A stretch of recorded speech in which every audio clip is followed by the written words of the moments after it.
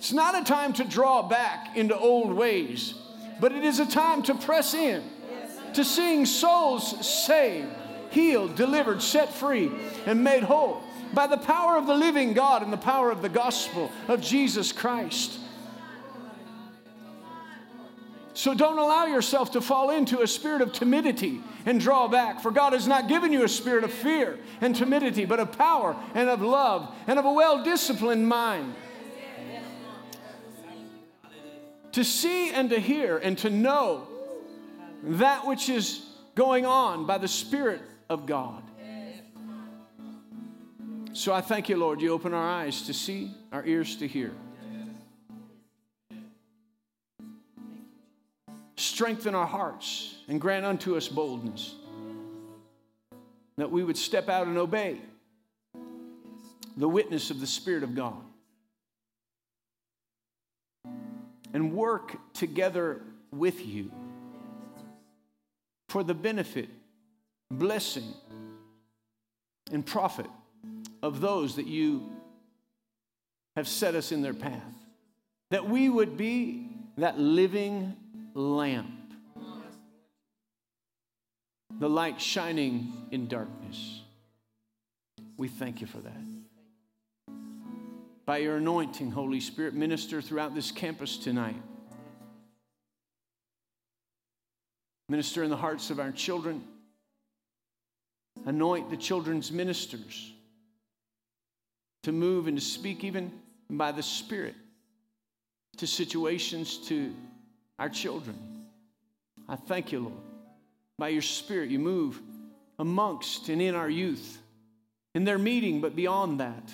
That you grant them a boldness to walk in the very plans that you have for them.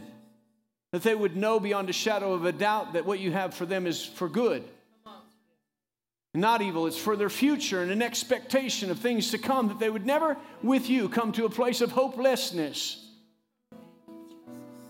But in trusting in you, there will be great expectation of days to come and that which you have planned for them. Full of goodness and blessing, strength and glory and honor upon their generation, that they might be a light, a voice, a mouthpiece in their generation to set things aright that are going wrong, to bring truth in the midst of a prevailing lie. The lies that are coming against their generation, that they would have wisdom beyond their years. That word of wisdom and knowledge would begin to rise up on the inside of them, that they would be confident that they have a voice to speak truth. So anoint their leaders to impart to them things that are necessary even today, that they can take with them and equip them to stand amongst their peers and be a light. We give you the glory and the honor and the praise and the thanksgiving for what will be accomplished in every heart and in every life by your word and by your Spirit. In Jesus' name we pray. And everyone who agreed said, Amen. Amen. Amen. Praise the Lord. Good evening, youth. Oh, come on now. I'm just going to make you sit down and stay if you don't give me a little bit more enthusiasm than that. Good evening, youth. All right, we'll try it one more time. All right. Good evening, youth. All right, you can be dismissed. Give them a hand as they go. Glory to God. Praise the Lord. Hallelujah. Amen. Praise the Lord Jesus. Hallelujah. How y'all doing tonight? Glory to God. I just want to remind you of a couple of things that are coming up. If you haven't gotten involved in a small group, there's some new small groups coming up. And so go on to the app, the church app, find small groups and get involved. There's a couple of curriculums that are going on, a sermon review. And sermon reviews are good to go over the things that are taught and keep meditating on those things throughout the week. You know, so sometimes you can just get involved in so much that you're bouncing from this to that. It's good to get something that you can sink your teeth into, so to speak, and meditate on and follow the course that God is leading us in. And so I encourage you to do that. In 2 weeks, Pastor Mark and Trina Hankins will be with us all day long, morning and night. And so bring your best enthusiasm. Thank you for your enthusiasm. Bring your best enthusiasm. Praise the Lord. Don't come sitting down like this on the inside, but come standing up on the inside and ready to receive what the Spirit of God has for you. Pastor Mark is one of the best teachers in the world on the blood of Jesus and redemption, who you are in Christ. And I believe he'll impart those things, and who knows what the evening service will hold. We never know. It could be joy, it could be healing, it could be just being impartations, but you want to come ready to receive from the Holy Spirit. And then that Saturday, the 27th, we have corporate prayer Monday night at 7 and Saturday night at 7. But the 27th, we're having corporate prayer, but we're having it with the Hankins. And so we're starting at 5 o'clock. They'll be teaching on prayer, and then we will pray. We'll have some worship. They'll teach on prayer, and then we'll all pray together. And that direction. And so we are really, I believe, endeavoring. I believe the Spirit of God is endeavoring and wanting us to pick up our momentum in prayer. Amen. Not to lose our momentum, and to understand that, so often in the church, when something big seems to be happening, we all get together and pray. And generally when that happens, whether we come around to October, November, and now we're all going to pray and be fervent about elections, or we take prayer and fasting at the beginning of the year and we get intense about that, really most of the time we're praying behind. We're trying to catch up.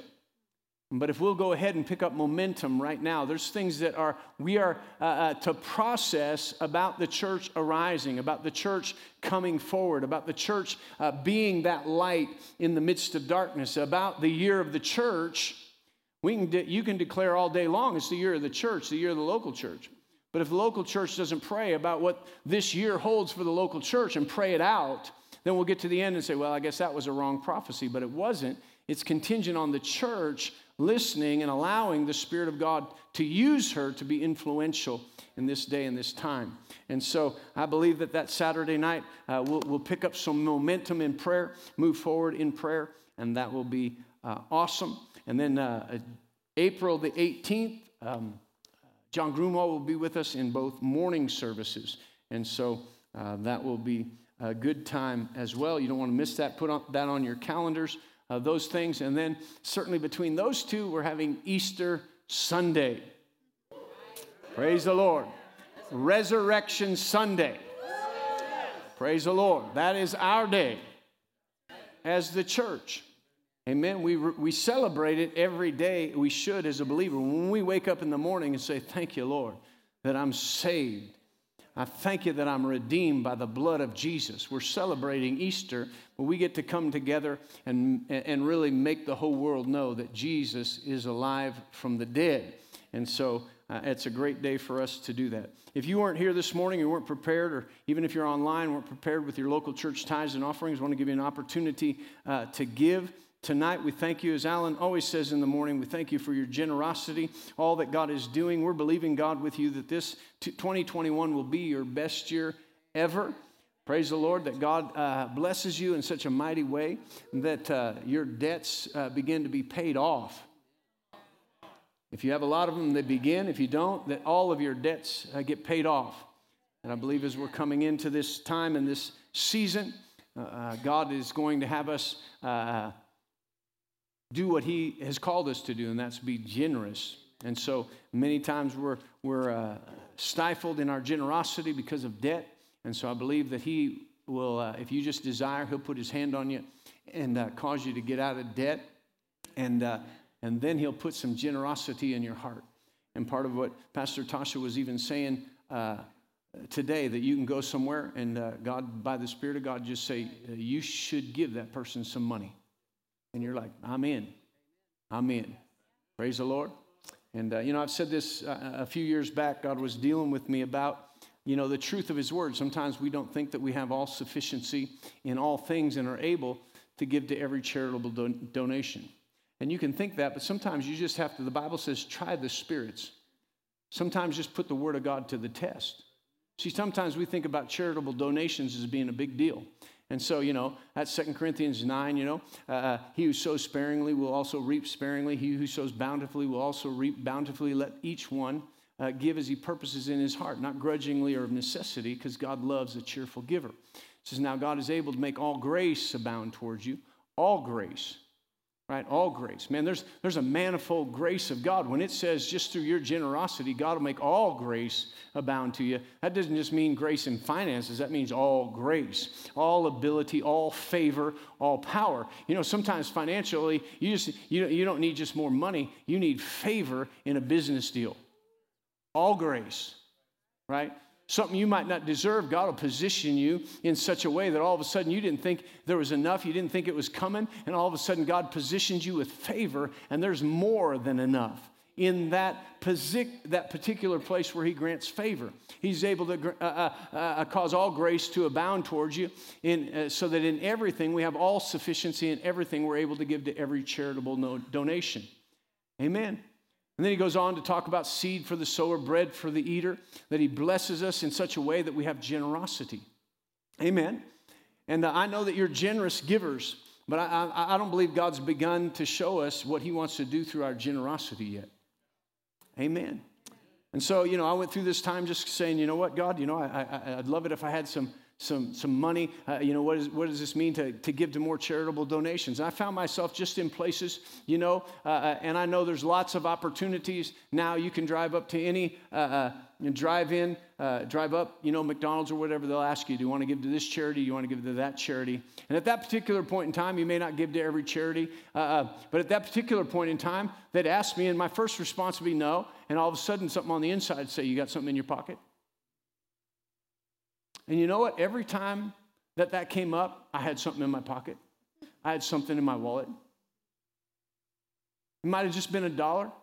I remember I was down at the Colorado Mills Mall, and they had this circular thing that you put in. It was for some youth donation thing, and you could drop change in it. And I walked just by it, and I'm about 50 yards down from that, and all of a sudden on the inside, why didn't you stop and give to that charitable donation? And I thought, well, I don't have anything to give there. I reached in my pocket, and strangely enough, my pocket was like half full of quarters. And so I stood there for a while watching quarters go around in that thing. He was just saying, you know what? I've blessed you. And you come on something charitable, listen, you have something to give. And if we just practice that, not necessarily every time because there's a lot out there, but for me in that particular case, I was just listening, and he was showing me that, you know what? You do have something. I have blessed you. I have prospered you. You have something to give. You're waiting to give $1 million. You're waiting to give something that'll shake something up a little bit so that somebody will really notice. But he says, I'm going to start right where you're at and show you that I blessed you and you're able to be generous. Amen?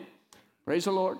And, you start doing that, and then you start finding out. And then you start hearing, which some of us might be afraid of, but then you start hearing a little bit more like, you know what, why don't you give them that car?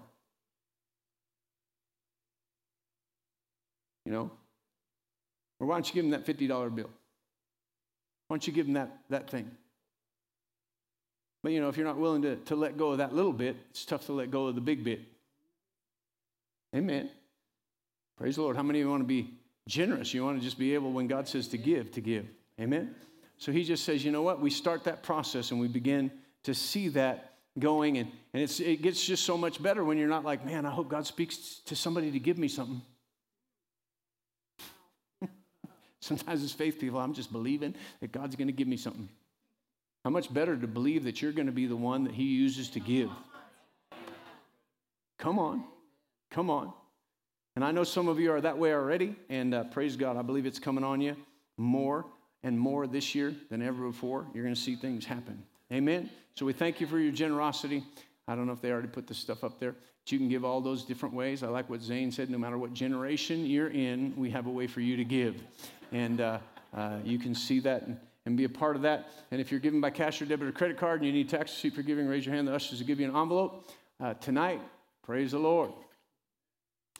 Praise the Lord. Your generosity creates a thanksgiving to God in every place. Amen. Open your Bibles with me to Romans, the 1st chapter. Romans, the first chapter.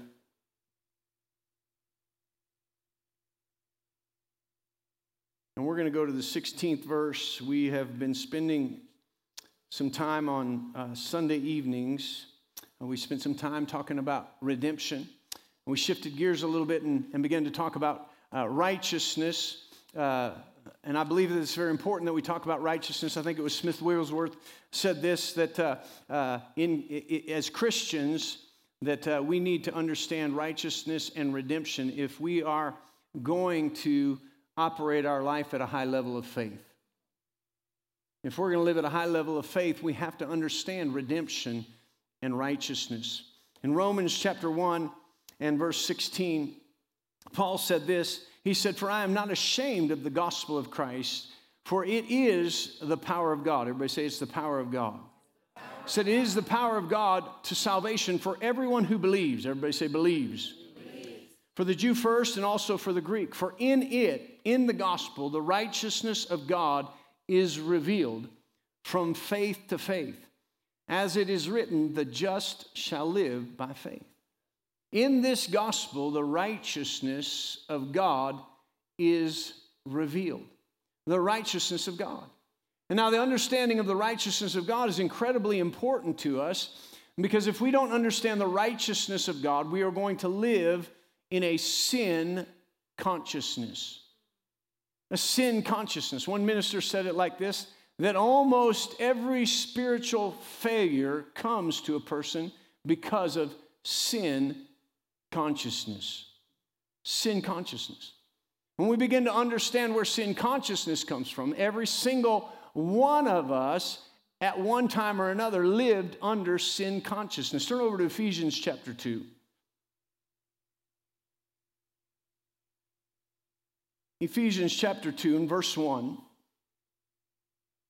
It says this, "And you he made alive who were dead in your trespasses and sins, in which you once walked according to the course of this world, according to the prince of the power of the air, the spirit who now works in the sons of disobedience, among whom also we all once conducted ourselves in the lust of our flesh, fulfilling the desires of the flesh and of the mind, and were by nature children of wrath just as others."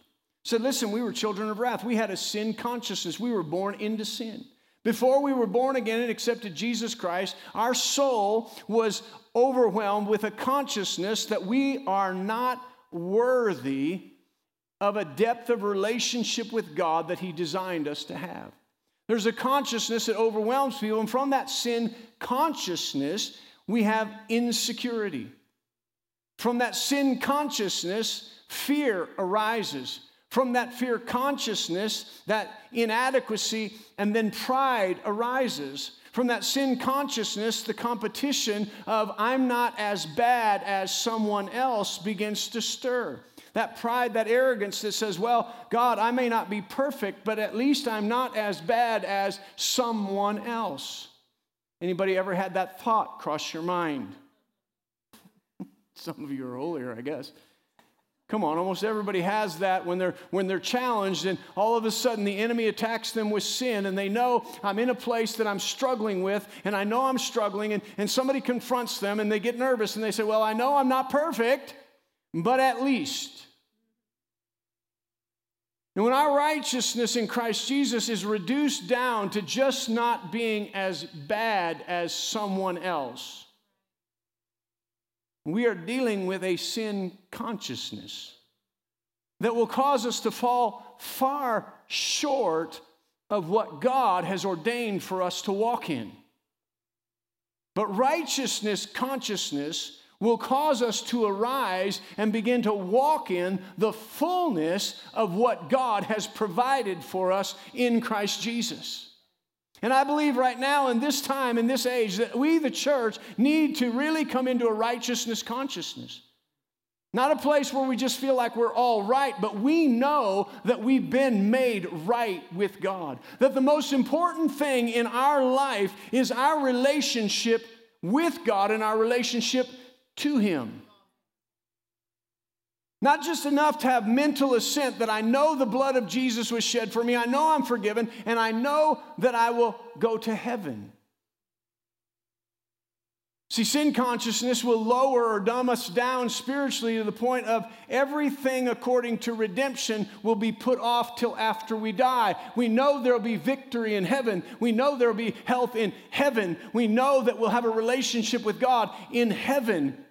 But if it all gets to heaven, then it really wasn't redemption for right here, right now on earth. And he wants us to know that he redeemed our life and paid the price so the power of sin would be broken. And not just the power of sin, but the consciousness of sin. Turn over to Hebrews chapter 9.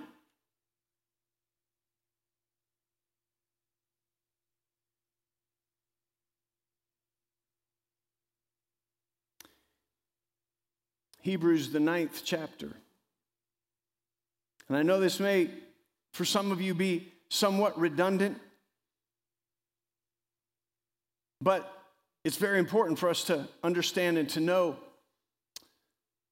what he's done for us. And to know that if we're not careful or we don't understand that sin consciousness gets lodged in our soul. It's there. That's why we need to receive with meekness the engrafted word of God, which is able to save our soul. Save our soul from what? Save our soul from a sin consciousness, an unworthy feeling that even, again, if you were here when Pastor Craig was here, of all the people we talked about that strong spirit of a man, that all of a sudden something happens and down somewhere on the inside of him, he's confronting Jesus thinking, what did I do wrong to be in this position? It's like a default down in your soul somewhere that if something doesn't go just right, I must have done something wrong. But a righteousness consciousness won't allow us to go to that place of saying, well, this has happened, so I must have done something wrong.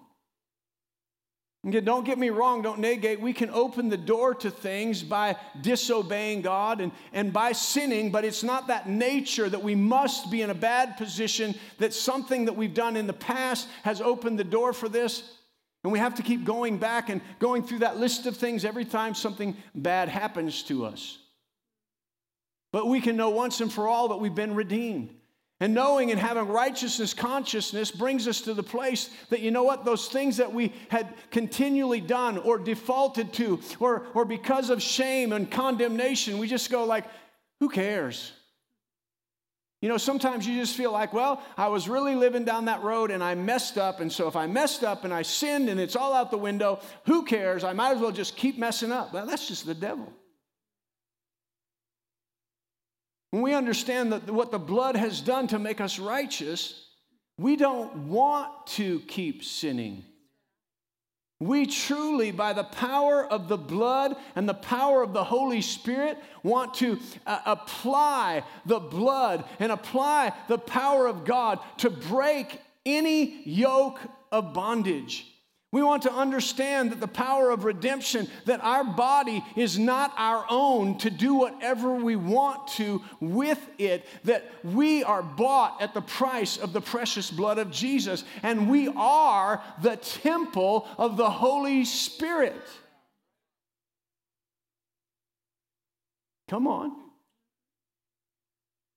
And what a wonderful thing is it becomes our consciousness, not just a church thing, but every day, 24 hours a day, 7 days a week, this earth tent is a dwelling place of the Holy Spirit of God in my spirit. And the recognition and the understanding that I'm so right with God, that I have such an intimate relationship, more intimate than any relationship could ever be, that He is in me and I am in Him. And I walk with Him every day, and so I don't want to. My want to changes. I can do anything I want to, but in relationship with Him, my want to changes. I don't want to give myself over to immorality. I don't want to give myself over to worry and to stress. I want to give myself over to Him. And it's a battle. It's not something that we conquer just, by thinking about it. It's something that goes on. The flesh wars against the spirit and the spirit against the flesh. They are continually battling and contrary to one another. But if we walk in the spirit, we will not fulfill the lust of the flesh. If we're more spirit conscious, righteousness conscious, we won't fulfill the desires of the flesh. Verse 11 of Hebrews chapter 9, it says, "But Christ came as a high priest of good things to come, with a greater and more perfect tabernacle, not made with hands. That is, not of this creation. Not with the blood of goats and calves, but with his own blood he entered the most holy place once for all." One time for everybody, having obtained eternal redemption for us. For if the blood of bulls and goats and the ashes of a heifer, sprinkling the unclean, sanctifies for the purifying of the flesh, how much more? Everybody say, how much more? How much more? Come on, I love that when the writer says, how much more? Sometimes we're just scratching to get back to status quo. We're scratching to get back, but when God does something, how much more? How much more shall the blood of Christ, who through the eternal Spirit offered himself without spot to God, cleanse your conscience from dead works to serve the living God? He said, listen, as long as our consciousness remains on sin and dead works, it'll be difficult to fully, wholeheartedly serve the living God. But when we realize that the blood of Jesus cleansed us from a sin consciousness, cleansed our conscience from dead works, and we believe that and we lay hold of that, we begin with all of our heart, with all of our soul, with all of our strength to move in serving the living God. Not serving ourselves, not serving our flesh, but serving him. And you know, that little thing in the back of your mind says, now wait a minute, what about me? This sounds terribly fanatical. I'm going to serve him. I'm not going to, what about me? But see, when you understand that he's made you righteous, you know he's already taken care of everything about you. That through the knowledge of him and righteousness, he has provided everything that we need that pertains to life and godliness. He's already taken care of it. He already took care of it. I can't explain this very good, and I won't try too much, but it was very impacting. We were in a conference. A neuroscientist was telling us, and he said, you know, the human heart is stuck on this place. It always wonders, does God love me? And he just said, you know what? God proved he loves you because your whole existence God created in 2 stem cells. The egg and the sperm came together before you were ever born and began to work that would create everything that you need in life.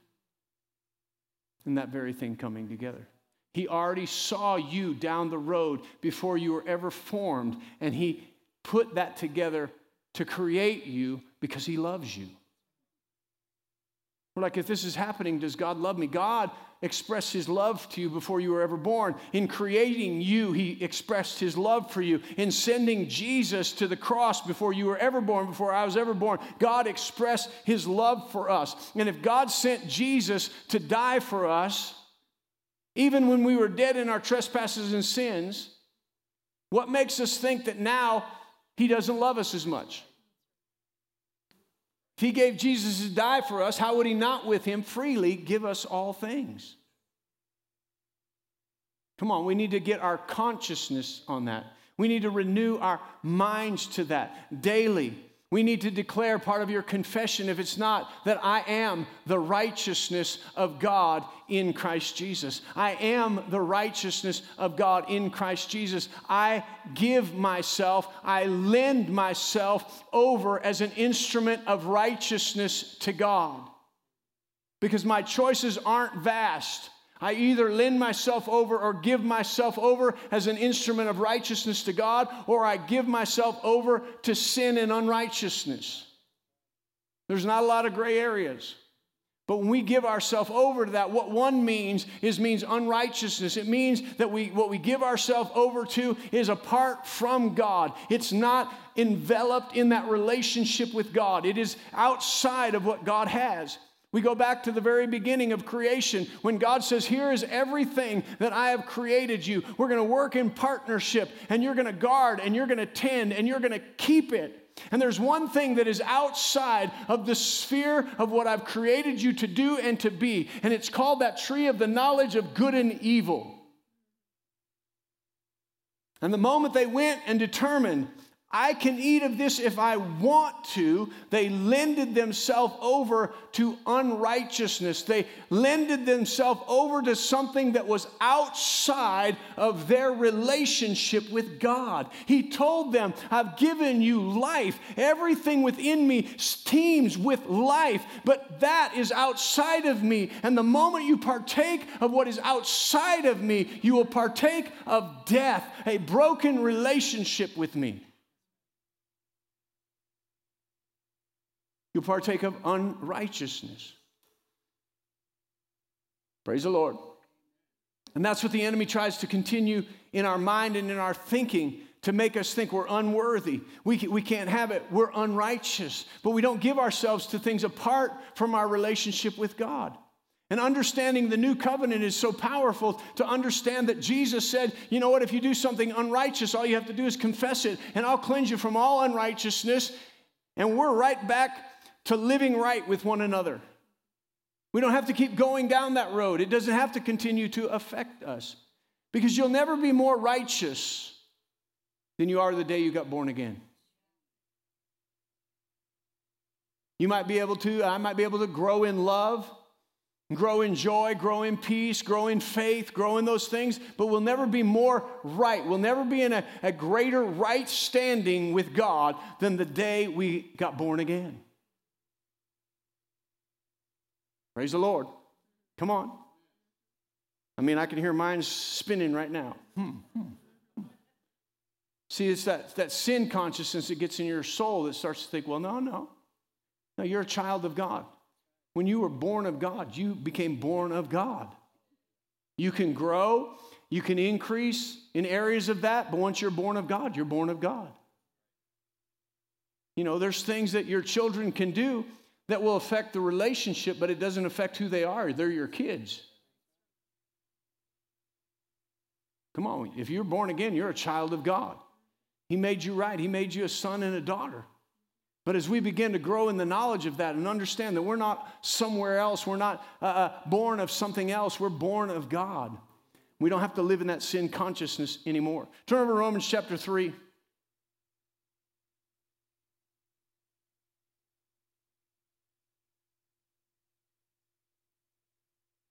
I believe as we increase in these things, it's going to be essential to understanding.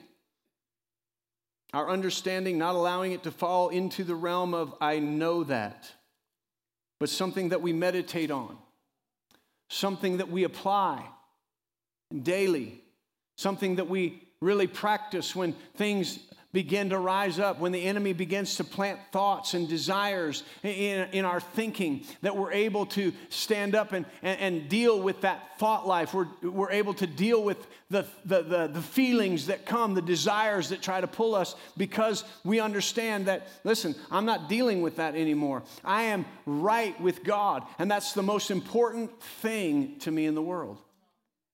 And that we can break free and understand that we can enjoy life to the full and serve God. That serving God is not boring, it's not a drag, and that we miss out on all the fun. We live full of life, but we don't get trapped in things that bring guilt and shame, that they're good for a season, but then they bind us and bring guilt and shame upon our life. Romans chapter 3. Starting verse 21, it says, now the righteousness of God apart from the law is revealed, being witnessed by the law and the prophets. Even the righteousness of God through faith in Jesus Christ, to all and on all who believe.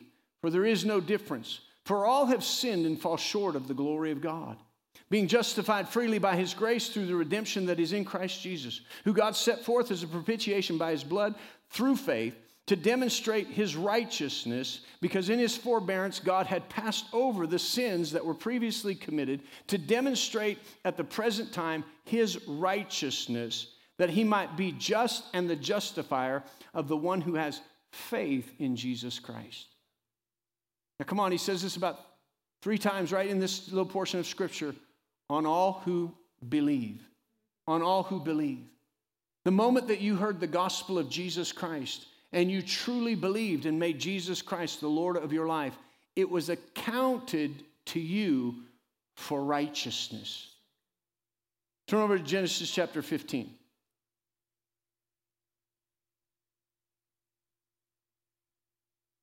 Genesis chapter 15.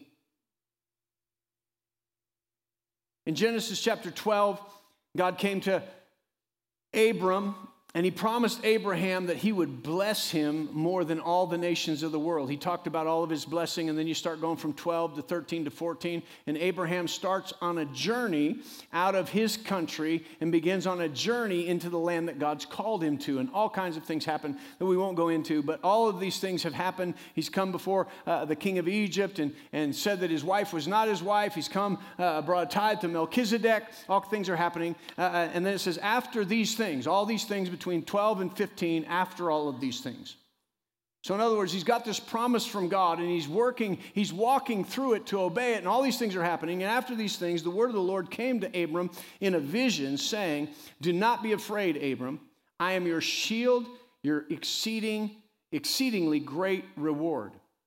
But Abram said, Lord God, what will you give me, seeing I go childless, and the heir of my house is Eliezer of Damascus? Now, if you look at all the things that he's gone through, he got afraid, and he's like, she's not my wife, she's my sister. Thank God. God had a plan. And so, king of Egypt is like, man, she's a good-looking gal, and I'm the king. I could probably have whatever gal I wanted. So he goes to bed one night, and God just says, don't you touch her. She is not his sister. She is his wife. God can deal with some folks at night. So the king of Egypt goes to Abram and says, what are you doing? You trying to get me destroyed by your God or what? She's not your sister. She's your wife. What's wrong with you? Well, I was afraid. Right? So he goes through that. He goes through all these things. And so he's got all this. And so God says, listen, don't be worried. Don't be afraid of all these things that are happening. I'm your exceedingly great shield and reward. And to me, I don't know about you, but Abram, totally disregards that. He's like, so what are you going to give me? He said, listen, you made me this promise. I've come out. I've dealt with all this stuff, but I still don't understand how I'm going to be a nation if I don't even have a child. Right? This is the promise of God is still at the forefront of his thinking. You promised if I would get up and leave my family and come out of my land that I would be, nations would come from me, and you promised, but I still have a problem, right? All right, you're my shield and my reward, but I have a problem. I don't know how this is going to happen because I don't have any kids. Sometimes we just have to be bold enough. I don't believe he was one bit disrespectful. He was saying, God, you promised me something, and I'm not sure how this is going to work.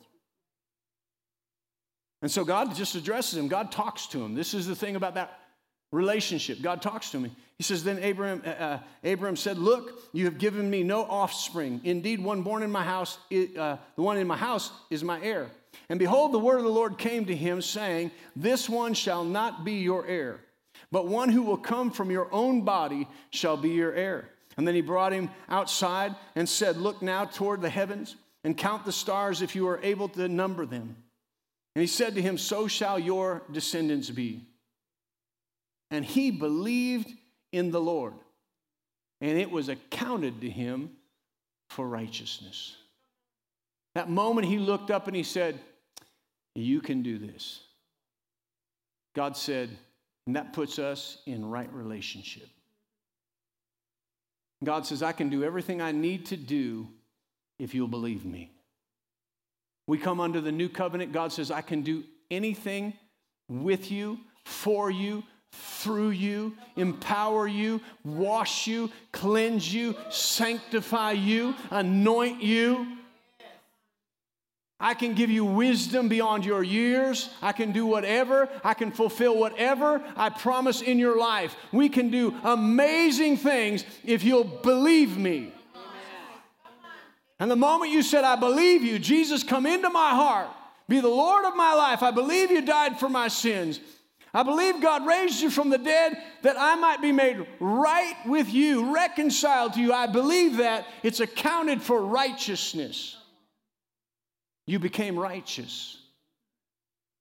And he came to live on the inside of you. And he said, you're born again. You're now born not of the sin of Adam. You're not an offspring of Adam's disobedience, but you are now born of the righteousness that was produced through the death, burial, and resurrection of Jesus Christ. You have been justified. Come on, the understanding of that righteousness will throw your faith into a whole different level.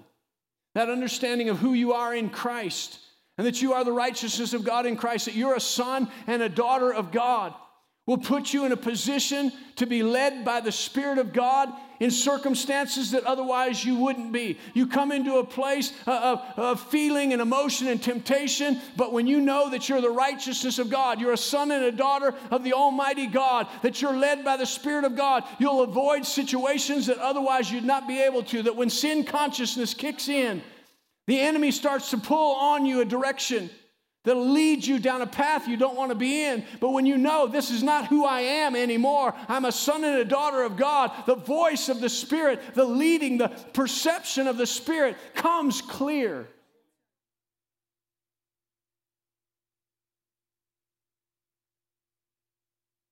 Come on, it's just that simple.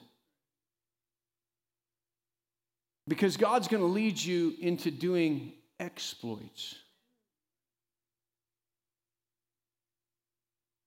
Come on, it may seem just like little things, but God's going to lead you to do things. He's going to lead you to do some little things, like buy a salami.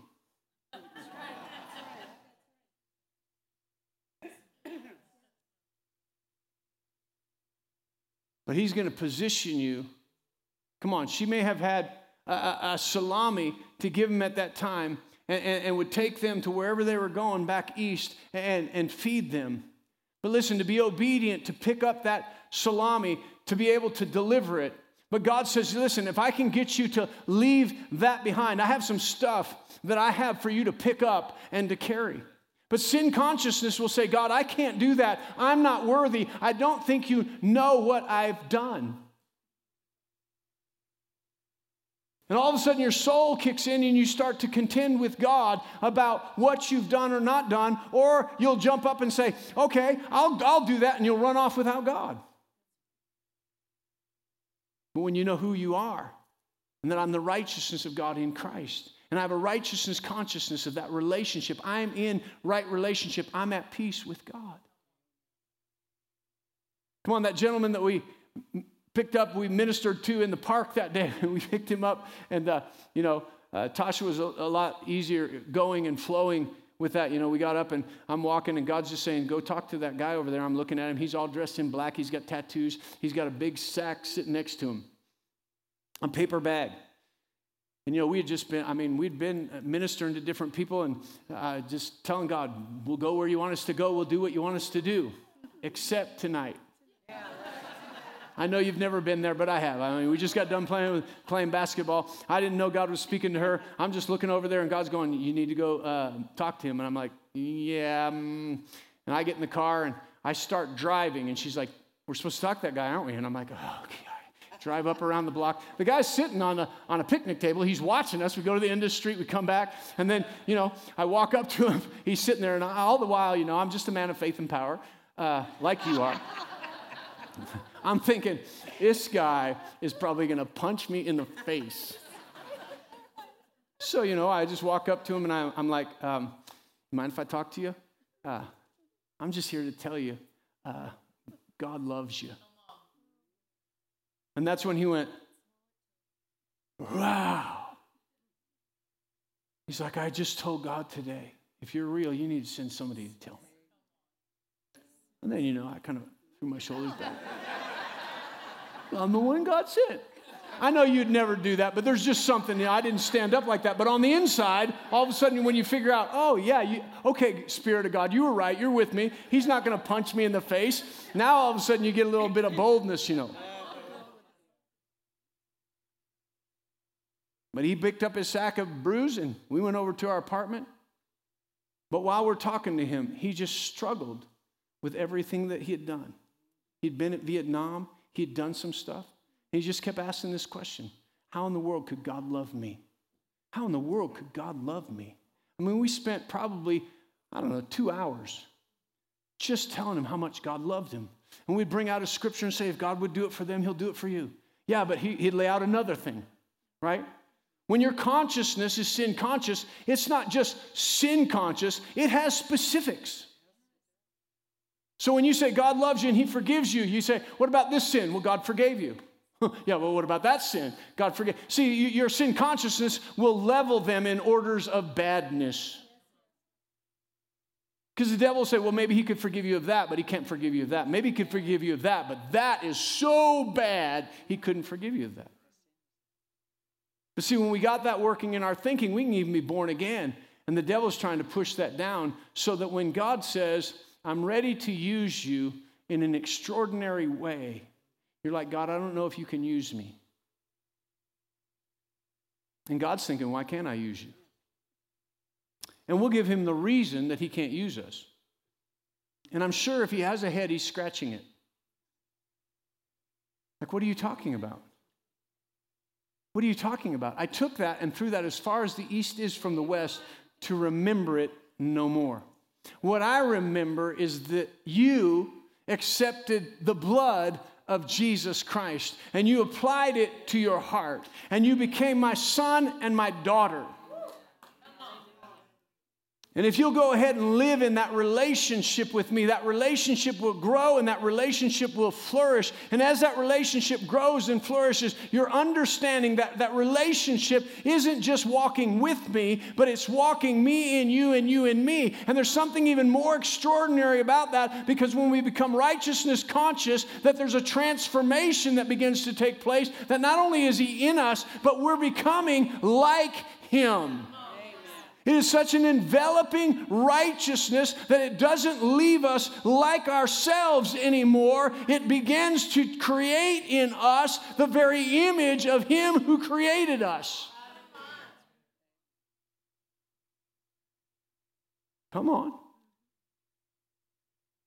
And so once that starts to develop, once that transformation starts to take place, once that first degree of glory starts to kick in and the next degree of glory, there's not a pride that takes place and goes, I'm here, God, I'm perfect, ready to use me. There's always a humility to say, I could never do this by myself, but because I'm with you and you're with me, that because of your grace and your mighty power empowering me, there's not anything that I can't do. Do you understand? If you have a sin consciousness, it'll always be thwarted at that place, because you'll either get in pride and say, let me at it, let me do it. And in your thinking, when I do it, people are going to think something of me. Or if I can't do it, people are going to think something of me. But when we get to the point of saying, man, it's teeming on the inside, I'm becoming more like him.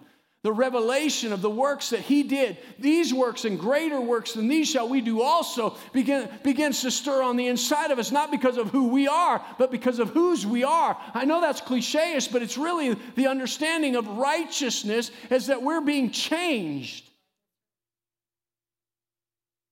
We're not the same old person with a little bit of righteous actions and sprinkles. We are becoming the righteousness of God. We are made to be like him. We're created to be like him. And so we walk out and we understand that there's a boldness that comes with that. Come on, listen, there's a place. Turn over to Mark chapter 16.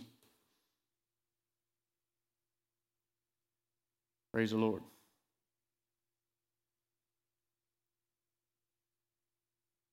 We're going to have to wrap it up here. Mark chapter 16. verse 15. Now remember, he said righteousness comes to all who believe. Change takes place. Jesus said to them, go into all the world and preach the gospel to every creature. He who believes and is baptized will be saved, but he who does not believe will be condemned. When you don't believe, God doesn't go, well, I'm condemning you. We read this last time we were together on Sunday night. Romans chapter 5 lines it out. Sin brings condemnation. You're under condemnation until you believe in Jesus. But when you believe in Jesus, you come out from under the condemnation and the judgment of sin, and you come into righteousness. Now listen what happens for those who believe. Once you become righteous, these signs follow them that believe. In my name they'll cast out demons. They'll speak with new tongues. They will take up serpents, and if they drink any deadly thing, it will by no means hurt them. They will lay hands on the sick, and the sick will recover. He's saying, listen, the moment you believe, it's accounted to you for righteousness' sake. And once righteousness kicks in, there's a change. There's things that are happening. You are a force against the enemy and his strategies. And we lose the feeling of condemnation, and we have the sense that wherever we go, he goes with us. We have a covenant knowledge of that righteous relationship, that wherever I go, he goes with me, that he'll never leave me and he will never forsake me, that he will be with me wherever I go. Man, I'll tell you, I'm thankful that he's been with me wherever I go. I shouldn't have taken him some of the places that I went. But there was a few places that I went that he was right there. After you were a Christian, anybody ever backslide after you were a Christian? Probably shouldn't ask you that, but again, sin consciousness. I remember I was backslidden one time. I was out with some friends. We were sitting up on Mount Lemmon, overlooking Tucson, Arizona. And all of a sudden, a question about God came up. And right there, doing things that we ought not to have been doing, I ministered the gospel of Jesus Christ to my friend. Right? Totally weird, dumb setting. But it was amazing how all that got set aside and the Spirit of God was there. It's not a call of God to minister that way, I'm just telling you. I shouldn't have been there. I shouldn't have been doing what we were doing, but he goes with us wherever we go. And when he needed to show up, he showed up because he was with me. Thank God he was with me. I know some of you had that happen while you were smoking in the bathroom at high school, and then you witnessed to somebody. Right? You were somewhere after you got saved, working through righteousness consciousness, and you witness to somebody in a weird situation. Why? He's with you wherever you go. Again, I'm not saying this, I'm not recommending this as a ministry practice. What I'm trying to tell you is he doesn't jump off. He promised, I'll be with you wherever you go. He loves us. All right, I'm just going to end today with this. Turn over to Proverbs. Proverbs chapter 10.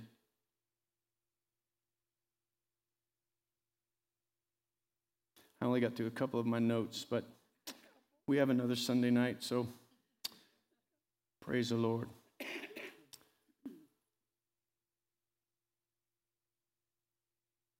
All right, listen to this. This is just in Proverbs chapter 10. I want to read this and just understand. You can go through Proverbs. You can look this up. It'll be fun. Because you are the righteous. Listen to this. The mouth of the righteous is a well of life, but violence covers the mouth of the wicked. The labor, this is verse 16, the labor of the righteous leads to life, but the wages of the wicked is sin. How many of you are righteous? Come on. Then he says that your mouth is filled with life, your labors lead to life.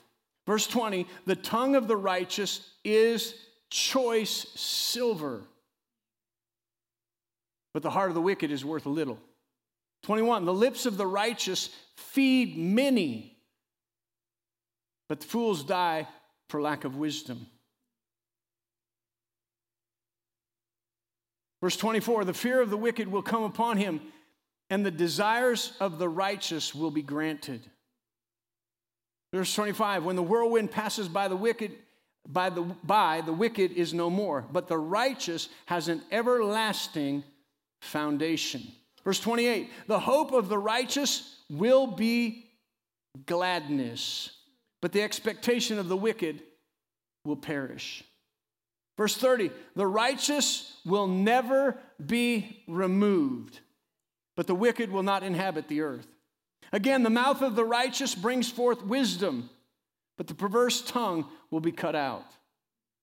Verse 32, you remember a few weeks ago we talked about our words. Verse 32, the lips of the righteous know what is acceptable, but the mouth of the wicked is perverse. That's just in chapter 10. Turn over to chapter 24, verse 16.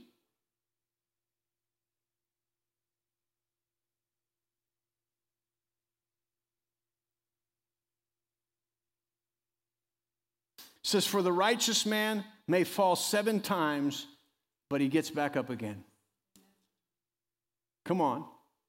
The righteous, it doesn't say he'll never fall down, but righteous people get back up again. Chapter 20.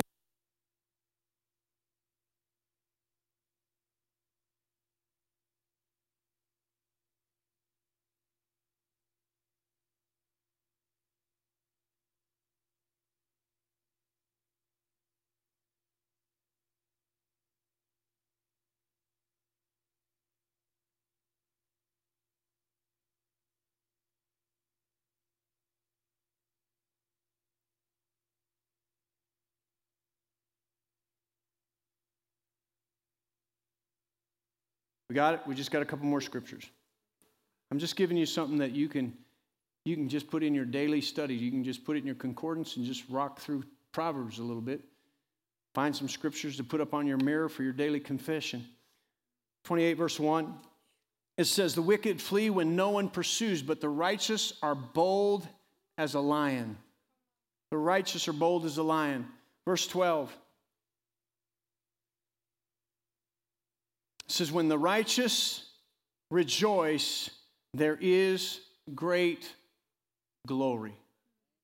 When the righteous rejoice, there's great glory. Come on, there can be great glory in the church when the righteous rejoice. There can be great glory in your house when the righteous rejoice. There can be great glory in the place that you work when you rejoice. When you understand that you are the righteous, you have a reason to rejoice. And when you begin to rejoice, there is great glory. In fact, the joy of the Lord is joy unspeakable and full of glory. All right, I'm going to end with this.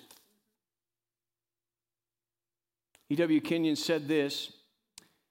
He said, speaking of righteousness, he said, there is no other word in the Bible or in theology which is less understood and appreciated than this word righteousness.